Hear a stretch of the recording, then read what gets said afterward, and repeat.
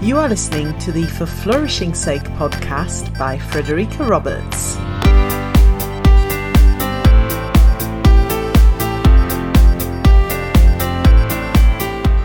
Welcome to episode 10. Today I bring you a fantastic guest, somebody I'm not only honoured to call a friend. I met her face to face at last at the Practical Pedagogies conference where we were both speaking in Cologne last year, although we'd known each other on Twitter for a little while longer, but somebody who I really wish I'd had in my life when I was a teacher many years ago.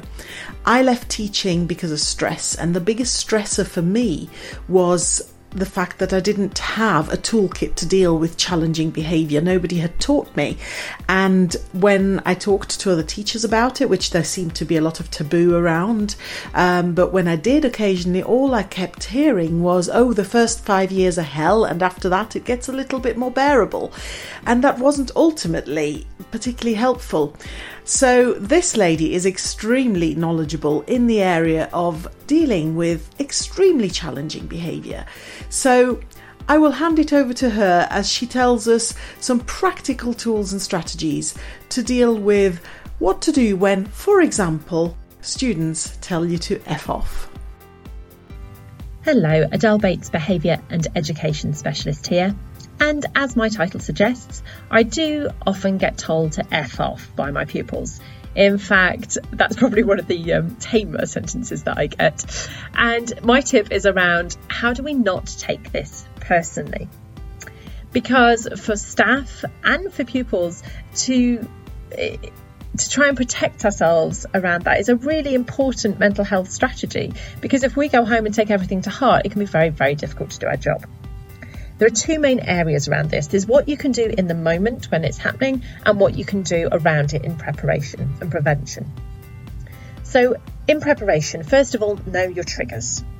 A colleague recently of mine has started going grey, and he said to me, I know that that's the case. I know it's natural. I'm just still not quite over it myself. And if the pupils pick up on it, it's really going to get at me. So he's already recognised a trigger for him. You know what yours are. So know what they are so that you can avoid them. And so that if a pupil comes to it, you know that you might be more sensitive on that issue than any others. And of course, if the pupils smell that you're a bit more sensitive, they're going to pick at it all the more. More of a reason for you to avoid it and close down any conversations around that. Secondly, meditate. I meditate for about 15 to 20 minutes each morning, and I've got it into a habit now that it's like cleaning my teeth. If I forget to do it, I feel a bit dirty. But I do recognise that I take things more personally. The meditation practice enables me to put space between what a pupil is saying and how I react to it. There are many avenues into meditation. I'm not going to suggest all of them here, but I'm just going to advocate and cheerlead for that actually works. And finally, talk to other people. If taking something personally is happening quite a lot for you and it is affecting you, find the mentors, find the colleagues. We all experience this. You're not alone. Keep talking to others. Then in the moment, use a really simple script that says it's not the time. So, for example, Miss, is it true that you've diddle-diddle? Okay, Joe, thanks for that question, but it's not the time to do that. How are you doing on question 3? Refocus it back to the learning. Always focus it back to the learning, because that's actually what you're there for. And finally, don't feel afraid to pass it on to a colleague. I have on occasion said, I can't discuss that. It really upsets me. We're going to discuss it at break time. We're going to invite Miss So-and-so and we'll discuss it and have that conversation facilitated. That's absolutely fine too. So hopefully that gives you just some starter ideas of how to protect yourself a little bit, and therefore to be able to be better able to support the pupils whilst you're not having to deal with things emotionally.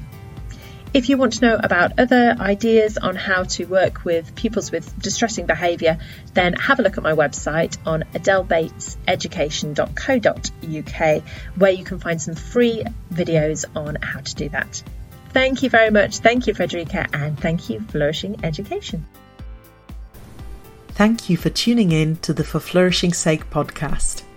I hope you've enjoyed this episode, and I'd be really grateful if you'd spread the word.